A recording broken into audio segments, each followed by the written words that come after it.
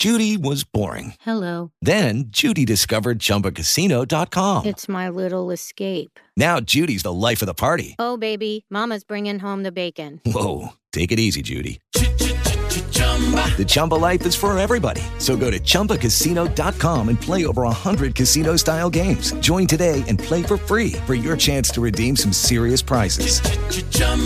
ChumbaCasino.com. No purchase necessary. Void where prohibited by law. 18 plus terms and conditions apply. See website for details. We continue on with the Breakfast Club now with a new guest. Jeri Maurer. Maurer is in. Maurer, right? Maurer. You did it right the first time. You know what never caught me? Doubt yourself. There's two R's in there. There are. You know, and I would the first R I would just take out. That's what throws you off. Jeri Maurer is in. Well done. President of the Stanton Bird Club. I can pronounce Stanton just fine, which is good. And bird. Yeah. And club. Good morning, Jeri. How are you? Very good. Thanks for having me, man. Thanks for being by. For more information on the Stanton Bird Club, you can go to stantonbirdclub.org. How did you get involved with the Bird Club? Well, years ago, when my son was little, I was on a nature walk somewhere, and another woman was there with her son. Mm-hmm. And that was Susan Hayward, who for years was the steward and very active in the Bird Club. And she sweet-talked me into becoming a nature guide at the sanctuary. And I only agreed to do that if she promised me that I wouldn't have to deal with spiders. Right. That seems like a fairly decent trade, and one that I think there are a lot of people out there that don't want to deal with spiders in any way, shape, or form. Yeah. So I can see that. Yeah, that's actually, I have grown not fond of spiders, but tolerant of spiders. Tolerant is really the biggest thing that we can strive for on a lot of different things here. Yeah.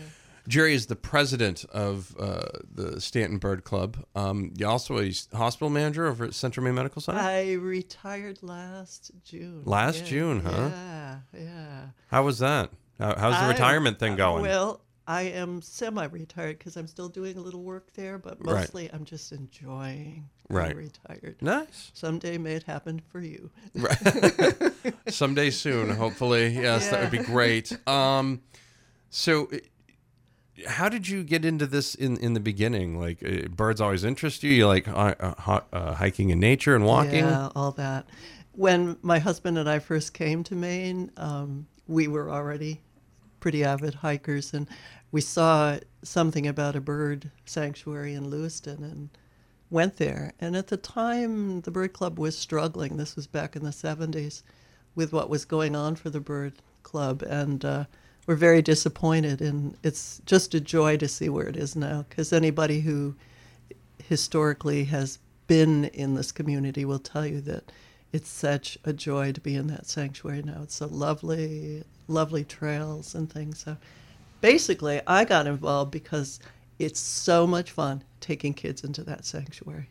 One of my favorite memories is being with a group of little kids, and they all have their little hand lenses, and one little boy is diligently looking on a rock where there's some robin scat, and he looks up at his teacher with glee in his eyes and says, "I'm an explorer." That's great. So it's getting the kids engaged in loving nature and understanding, because sometimes we have kids coming in and they go, "Oh, we don't want to sit down, it's dirt." And helping them to understand it's soil, and it won't hurt you. And in fact, it's fun to get down on your hands and knees with a hand lens and see what's going on. So that's what really got me involved. It's a really key thing to learning as well. So you're absolutely right. Jeri Maurer is the president of the Stanton Bird Club. For more information, go to stantonbirdclub.org. You're listening to The Breakfast Club on Z1055. Style and profile and limousine riding, jet flying, kiss stealing, wheeling and dealing, son of a gun. It's Matty B weekday mornings on Z1055. We continue now with Jeri Maurer, president of the Stanton Bird Club. Go to stantonbirdclub.org for more information. Many of us drive by the Thorncraig Bird Sanctuary, sliding by. We see it. We're like, oh, that seems neat. And we see the sign that's owned by the Stanton Bird Club. so it is. But I don't think a lot of folks know what the Bird Club is. I think they probably just think it's 5 people getting together and going over bird stuff. Could you dispel those myths and rumors for us? Thanks, Maddie. Great question. It's interesting because recently somebody said to me they wanted to become a member, but they weren't a serious birder, so they weren't sure whether they were allowed. And so first of all, I want to say it's not just for serious birders. Probably we have a handful of people who really can tell you about those little brown birds and what they are. The rest of us are there. So the Sand Bird Club is a service organization, first of all, an environmental organization. And basically its mission is to inculcate, there's a word for you, love of nature, to create a model bird sanctuary, which is what Thorn Craig is all about, is creating a model bird sanctuary. And it's really helping people to fall in love with nature and learn about nature. So a lot of people mistake, Thorn Craig, they think the city of Lewiston owns it or someone else owns it, and it really is owned by this private nonprofit organization that since it started has allowed people to use that property for passive recreational activities. So that in a nutshell is what the Bird Club is about. I'm impressed that you didn't say in an eggshell. I mean, that could have you could have really gotten punny there. See, you've been Jeri. awake a lot longer this morning than I have. Yeah. Sadly, I'd be doing that if I was half asleep, which is the sad part. Now, does the Bird Club own any other land? Yes, it does. So we have 2 major properties and then a really small property that someone gave us back in the 30s, and that's Applesass Hill, which is up one of the high points in Lewiston. It's 2 acres. So we own Woodbury out in Litchfield, and that's roughly around 400 acres. We just had a huge addition given to us about 2 years ago as CMP put in its power line. It happened to go right through the front of doorway and take up some land at Woodbury. So to mitigate that, they gave us land, which includes a beautiful natural pond. So we're very proud of that land with hiking trails. So any of you listeners out there that have hiked Thorn Craig, we invite you to go out and hike around Woodbury. But Woodbury is our sort of jewel. It's now with an additional land purchase this fall is roughly around 450 acres. And we're very excited about this new land purchase. We have been looking at a piece of land for several years, negotiating with a family. For anybody who's ever walked the Green Trail at Thorn Craig and gone out to Whale Rock, and if you look down through the power lines to the left, you could see a field. And that's what we purchased, is 80 acres, which includes a 25-acre field. And we're really excited about what we can do in terms of nesting birds, because we haven't had that kind of open area, and also native pollinator plants and things. So those are our properties. And again, the public can come in from dawn to dusk anytime. It's open 365 days a year. That's pretty awesome. How long has the Bird Club been in existence now? Well, we're starting to kick off planning for our 100th anniversary back in 1919. Well, you look great. Yeah, some days it feels like I've been that long. There was a speaker who came to town for a movement called the Chautauqua Movement, and he was talking about birds, so he got up in Auburn to talk with the local community, give information about birds. And one of the things I don't think they realized when they had invited him to do this talk is what he would do is get on stage and then he wouldn't leave the stage until the local community said yes to a bird club, and not only yes to a bird club, but elected officers. So that night, back those years ago, the community got together that night, said, yes, we'll have a bird club. Here are going to be our officers. And then there was, an epidemic going on in the world at that time, the flu. And so it sort of didn't get going that well. So in 1919, it fully got involved and was named after a Bates professor, Johnny Stanton, longtime Bates professor who had died a few years before this. And one of the fascinating things about Johnny is, besides being a professor of mathematics and Latin and a lot of other things, is he taught an ornithology class, and every Bates student had to take that class. So back in the day, that was a required course at Bates, and so the club was named after Stanton. It's really good history there. Jeri Maurer is the president of the Stanton Bird Club. Go to stantonbirdclub.org for more information. It's 8:25. It's 25 degrees outside. You're listening to The Breakfast Club, live on the corner of Center and Bradman. Snow flurries as well. It's Z1055. It's The Breakfast Club with Maddie B on Z1055. Station. Maddie B with you here on The Breakfast Club. Jeri Maurer continues with us now, the president of the Stanton Bird Club. Go to stantonbirdclub.org for more information on them. Do you want to shout out any of the board members today, Jeri? Well, a big thanks to Deb Carroll from the Chamber, who helped arrange for us to be here today. She's a new member of the Bird Club. Dan Markey, Mike Marcus, the Haywards have been involved, Tom Hayward, and there are so many others, Linda Siemens, and the rest of you. If I don't mention your name today, thank you for being a part of the board. Whole bunch of good eggs there. Yeah, so, okay. All right, there. We talked about who was going to say that. Yeah, I figured it would be me just because it would be expected. You know, it was kind of one of those things. All right. Gotta let that one go. What other types of activity, what types of activities does the Bird Club offer? So among the many things, with a focus on education for sure, we lead school groups in there, scouting groups. So we have kids in there all the time that are learning about nature, learning about what it is to be outside. We do birding tours, naturalist tours, and again, we don't always focus on birds. We have speakers once a month that are, the speaking engagement is held on the first Monday of the month from October through May. And we have a speaker that talks about some type of activity. We have one coming up in February. He's a Audubon naturalist, and he'll be talking about animals surviving Maine winters. And one of the things we really are proud of is the Junior Naturalist Program, where kids in the community come and learn about nature and lots of interesting subjects. The person leading that group, Nancy Long, who's also a board member, just had a speaker come and talk to the kids about bugs, a Mr. Bug, and they actually were eating bugs at the program. So they got to eat chocolate crickets and mealyworms and all sorts of interesting bugs. And so they learn about things like vernal pools. A Chewonki comes and talks about birds. So those are some of the activities that we offer.